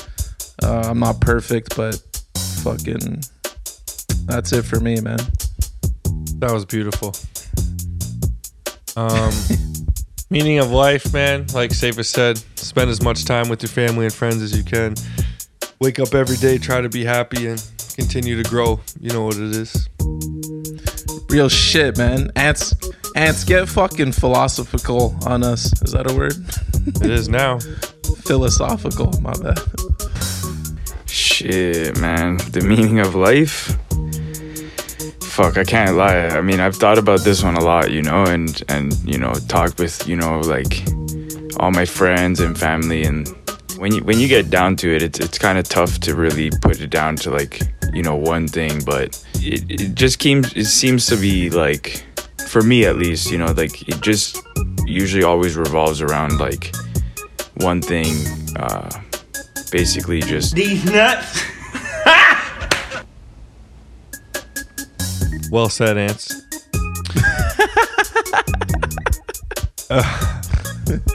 All right, next up, we've got an email from Jumpbox. More dishwashing stories, please. I think he's referring to the dishwashing story I told a couple episodes ago. Funny enough, like, I don't have many dishwashing stories, but me and Safa both did coat check at the same building. And I didn't get to do coat check much. I think I did it twice for obvious reasons. I fucked it up so good one time.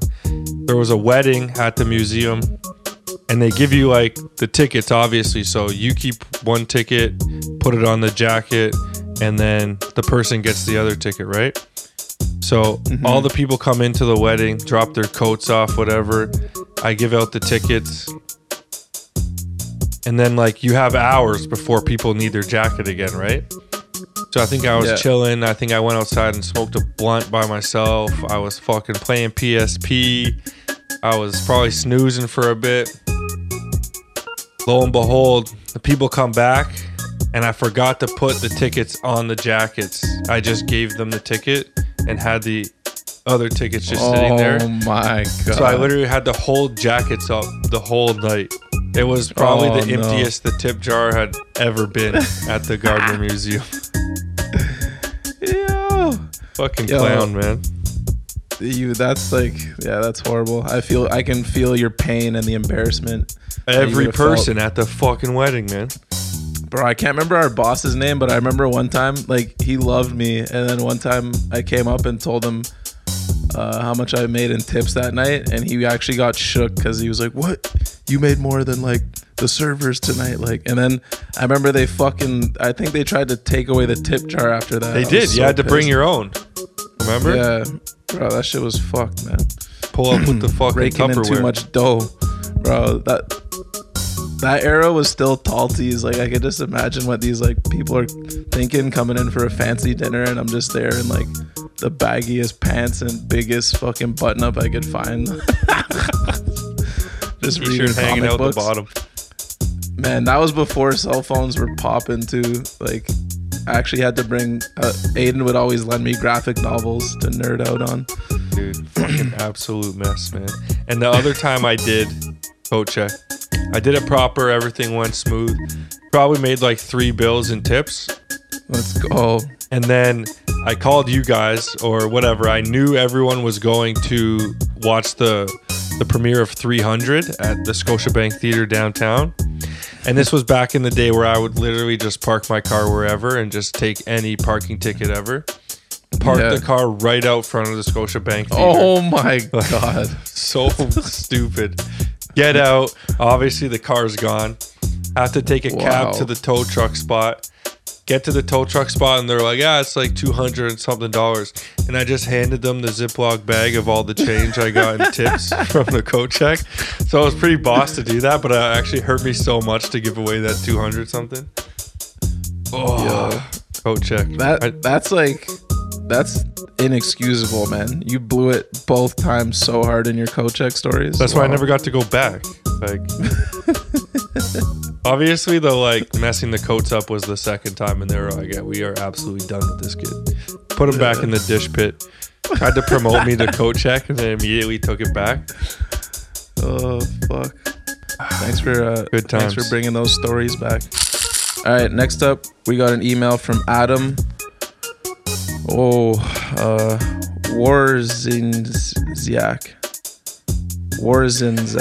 Fuck. Definitely butchered that. If you ever leave us a voice note, correct me on the pronunciation, but it's Warzinchak, man. Come on. Okay. Hit it with confidence. Shout out to Adam. Hey homies, big fan of the pod. Here's my question. If you had to pick, which of the following would you choose as a guest on your podcast? Aaron Cairo, Burberry Airy, John Hill, or Mickey Papa? Cheers from the Burling Skate Shop in Ottawa.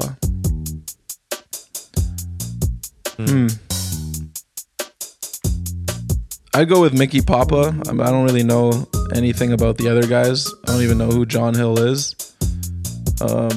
I think the people would probably be entertained by Mickey coming on. And I think I've said it before, I don't hate Mickey. He just pissed me off back in the day, and it turned into a whole thing on here, like an ongoing joke, but like I really don't hate him. And it'd actually probably be an interesting interview because he said we're just so different than him, you know? Yeah, I guess Mickey Papa. Fuck. Definitely not going to be the other 3 guys. We'll skip that episode. All right, next up, we've got an email from Braden Rab. Yo, what up, Bunt? How do y'all feel about your Blue Jays getting absolutely bodied by the Mariners in the wild card? As a lifelong Seattle fan, it was pretty satisfying. Love the pod. Thanks, guys. Obviously, it wasn't satisfying for us, you know, as Jays fans over here. Made Luis Castillo look like the second coming of Nolan Ryan in game 1, which is an absolute fucking travesty. 4 runs and they fucking gave up. And then blowing an 8-1 lead in the second game. Just as bad. Springer and Bichette trying to do too much. Collide. 3 runs come in. Should have been 1. The game just got out of hand. Pulled our fucking starting pitcher too early in Kevin Gausman. Just a whole lot went wrong. And then, yeah, you guys moved on, but enjoy it while you can because the Houston Astros are coming, bro. Yo, that game was, I felt bad. It was Phil's birthday, and we're like watching it at the house, and I think were the Jays up 8-1? Yeah.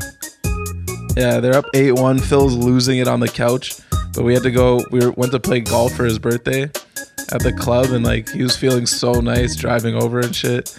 And then I can't remember what hole we're on, and they fucking officially got dusted, and he was just checking on his phone. He was so bummed. I thought like he was gonna get a nice win on his birthday. It was fucked. But it was just such classic Toronto playoff loss, like action right there. Pretty much. Yeah. At least we won the NBA championship.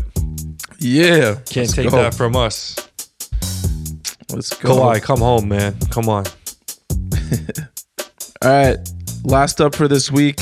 We've got a shit ton backed up, and we will get to them, but Clay Tinker, yo fella, has been laid up in bed from surgery this past week, and out of straight boredom started watching Zero's Painkiller Rough Cuts on YouTube. I don't know what the fuck I was thinking in the first place, but there was 5 minutes in, I swear every single clip, there's a dog barking in the background, and it made me want to blow out all my stitches and rage. Whoever's dog that is need to go home ASAP. Last person I want on the sesh all day. Y'all have experience with annoying dog owners while out skating? I love dogs, but hate nothing more than a skater whose dog is at the session and it won't stop barking, or worse yet, trying to snap at your feet while you're skating. Love the pod. Over and out. Steve. Haven't watched the Rough Cuts, but I can definitely feel your pain. That would be extremely frustrating. We don't really have any homies that bring their dogs on the sesh, do we? Mainzer. That big vicious thing. Yeah. Our boy Mike Maines, T-Dot legend, he brings his Chihuahua on the sesh, but it makes zero noise, and like if you're sitting down, he's just so nice to have on your lap. So we can't relate to that one. Sorry, broski. Shout out Piper, Lil Piper. Legend. All right, y'all, that's going to wrap up the post office for this week. Get your emails and voice notes into the buntlive@gmail.com. We will answer every last one of them for you.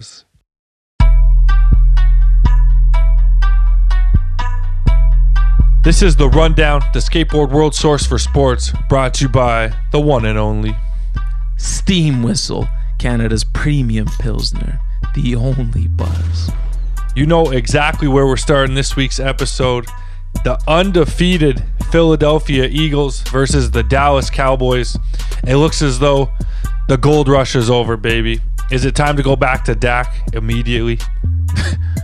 Was that ever a question? I know crazy people like Jerry Jones were talking about a QB controversy weeks ago. He was managing the game. He did it great. You know, he did exactly what you hope your backup QB is going to do. Maybe a little more, because no one thought they were... Way more. What are you... A little? Yeah. Sorry. A lot more. Everyone thought the season was over, myself included. So props to him. Maybe give him a raise next time his contract negotiation comes up.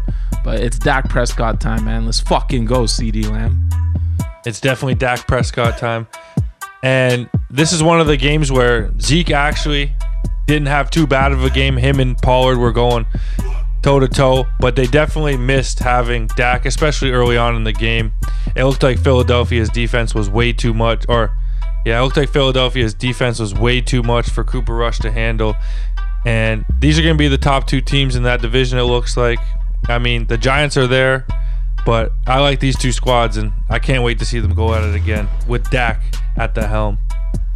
Yeah, I'm excited to see that team full strength, man. And when Tyron Smith comes back too, it's nice. Gallup will be back because he was out when Dak, he was out week 1. So Dak didn't have his full complement of weapons. Dalton Schultz will probably be back next week. Excited for the Cowboys, and I've become a Cowboys fan this year just because I look forward to Michael Irvin on Monday mornings, man. Absolutely. The best part about Michael is, he stays smiling though.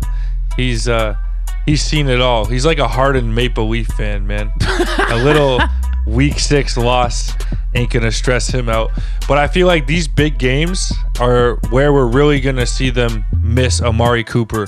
Looking back on that trade, it was obviously for financial reasons, but damn, they gave Amari Cooper away for nothing.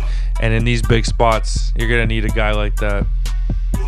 Yeah, we'll see. I'm still like hoping CD can be that guy for obvious reasons. Have him on But you two need fantasy two teams. of that But no, guy. I know. But like week 1 was just fucked. Like Tampa's D, that was just an ugly ass game. Tampa's D was down their throats.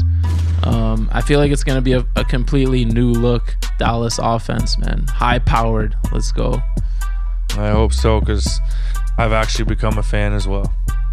Moving right along, in true New England Patriots fashion, it's not the starter getting the job done, but the backup coming in.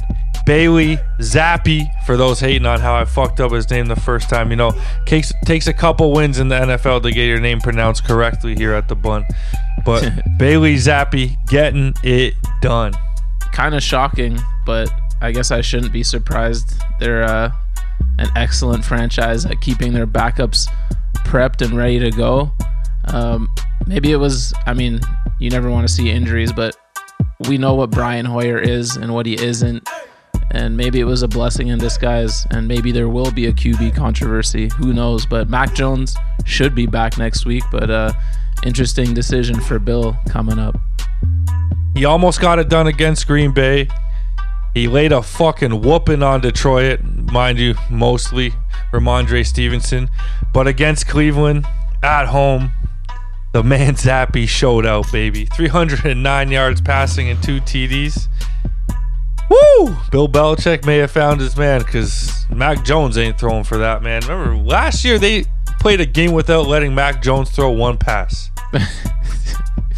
Is there any more disrespect you can do to a quarter? Mitch Trubisky gets to throw more than Mac Jones did that game. Okay, let's not pretend that was the weather conditions weren't fucked and they won the game. That one was like, pass. Dude, isn't it crazy to think back that was Josh Allen on the other side? How the hell did they lose that game at home? Yeah, like you said, weather conditions, man. Let's get back to that. Wet weather had to be the weather condition. Just very quickly, everybody was worried about Jamar Chase and Joe Burrow, and the real duo in Cincinnati showed up in New Orleans on the weekend, man. Have they righted the ship, and is this what we're going to see from now on? I hope so, man. That was one of the teams I was super high on coming into the season. I thought, all the talk about a better O-line, another year for Jamar Chase, after that crazy rookie season, Higgins, like just more continuity, and they just got off to the rockiest, classic Super Bowl hangover start. I hope they start to put it together, because they've got a lot of fun players on that team, man. Rooting for them for sure. Absolutely, man. And the encouraging part is they did it against a good defense there in New Orleans. A topic you wanted to talk about. I had this man as my MVP, and things were looking mighty fine after week 1, a little shaky after week 2, back on track after week 3, and this man's just alternating wins and losses. Lamar Jackson turned down a fat contract looking to break the bank, but you have some choice words for the man. Well, I want him to get paid. I want him to do well. Like, I just like him as a dude, and it's just bumming me out, man, because 2 of those losses are like on him completely. Like that whole fumble situation against the Giants, I was like, all right, this is their get right game. It's over. There's no way they're gonna fucking lose to the Giants. They had it in the bag, and then he forced that. You saw that last play. Like, he forced that so hard, threw it into the middle of the field, picked, and then Saquon takes the Giants home for a fraudulent 5-1, but I'll give them their props, whatever. But man, like, the year you choose to bet on yourself to have 3 losses that you really should have won, like, they should be 6-0, and I know it's sports and nothing goes to plan, but fucking come on, man. They got to turn it around soon and start winning these close games. We're talking about 6 picks in 6 games. Holy. Add another 3 fumbles on there. Not the best start for Lamar Jackson, but honestly, this is the game that the coaching staff in Baltimore loves to play. High risk, high reward. They don't kick fucking field goals, even though they got the best kicker in the fucking league. Always going forward on 4th down. Honestly, they're getting a little bit of humble soup right now, doing the exact opposite of what they're doing over there for the New York Giants. They got a hell of a coach, man, and he's getting the job done.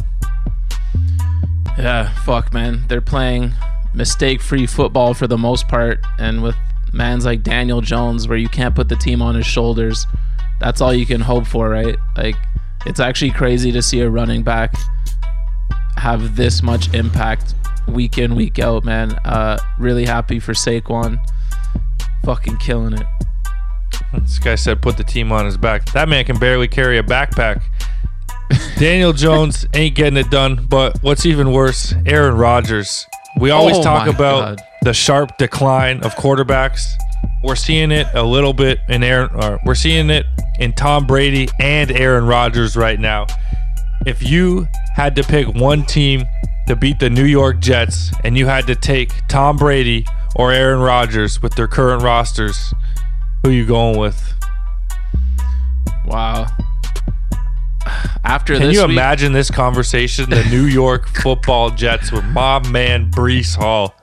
I mean, we just saw the Jets smoke the Packers, so obviously I'm not going to run that back. I guess I'll take my shot with Brady, who just lost to fucking Trubisky and Pickett. And this is crazy. What year is this? Oh wait, yeah, they are old farts. It's 2022. Oh my God. Who out of those two teams, if you had to pick, is going to make the playoffs right now? Shit. I think I'd still go with Tampa. Just because he's still got his weapons. Fournette's still there. Just their O-line's just letting him get killed, which at 45, I'm sure he's not thrilled about, as we saw him spitting all over his O-line on the sidelines.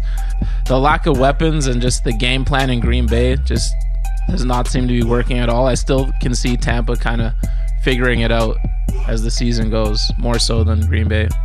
Because at least he has the weapons. He's got the defense.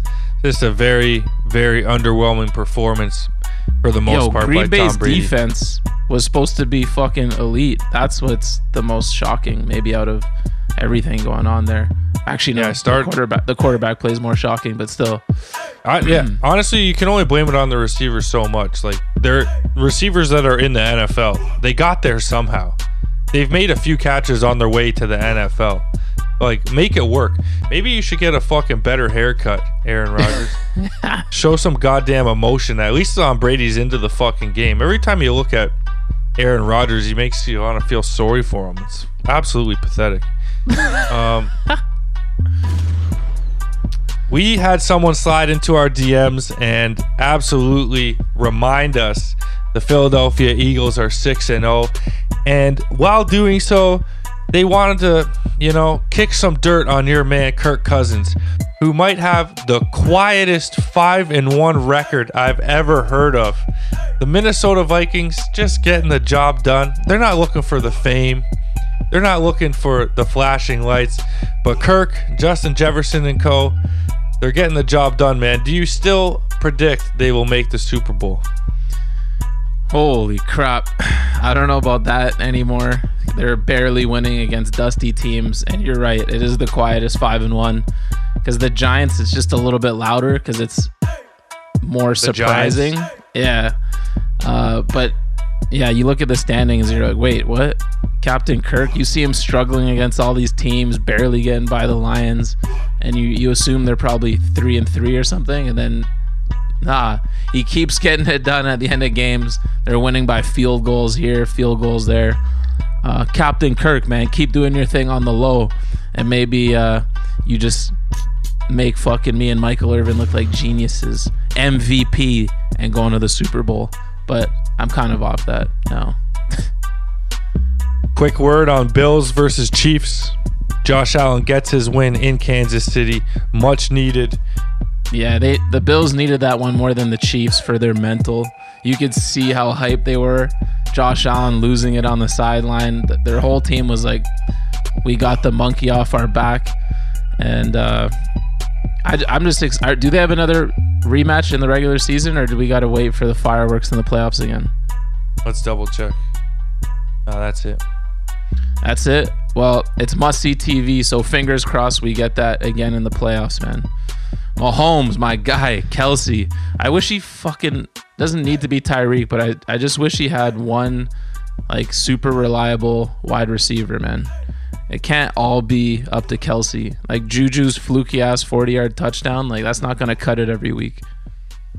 Absolutely not. And that's why I think the Bills will be unstoppable, especially when they get to the playoffs. Because this time, it's going down in Buffalo, baby. We ain't going to fucking KC. Donald, you just got me thinking of Kirk Cousins again and the Bills. When are we going to Buffalo again, dog? For some real fireworks. Captain Kirk against that Buffalo D. I'm scared to watch it in person. My boy might be getting sacked all day, but I cannot wait for that one. November 13th, 1 p.m. The Bunt's going to be in the building. Bills Mafia. If you know us, come holler at us. We're going to be up top. Probably the highest row they got there, man. But we in the building. If any skaters are pulling up to that, for sure, send us a DM. We'll meet y'all at the tailgate bright and early, getting a fucking buzz on you. Get me? Yes, sir. All right, y'all. Catch you next week. Peace.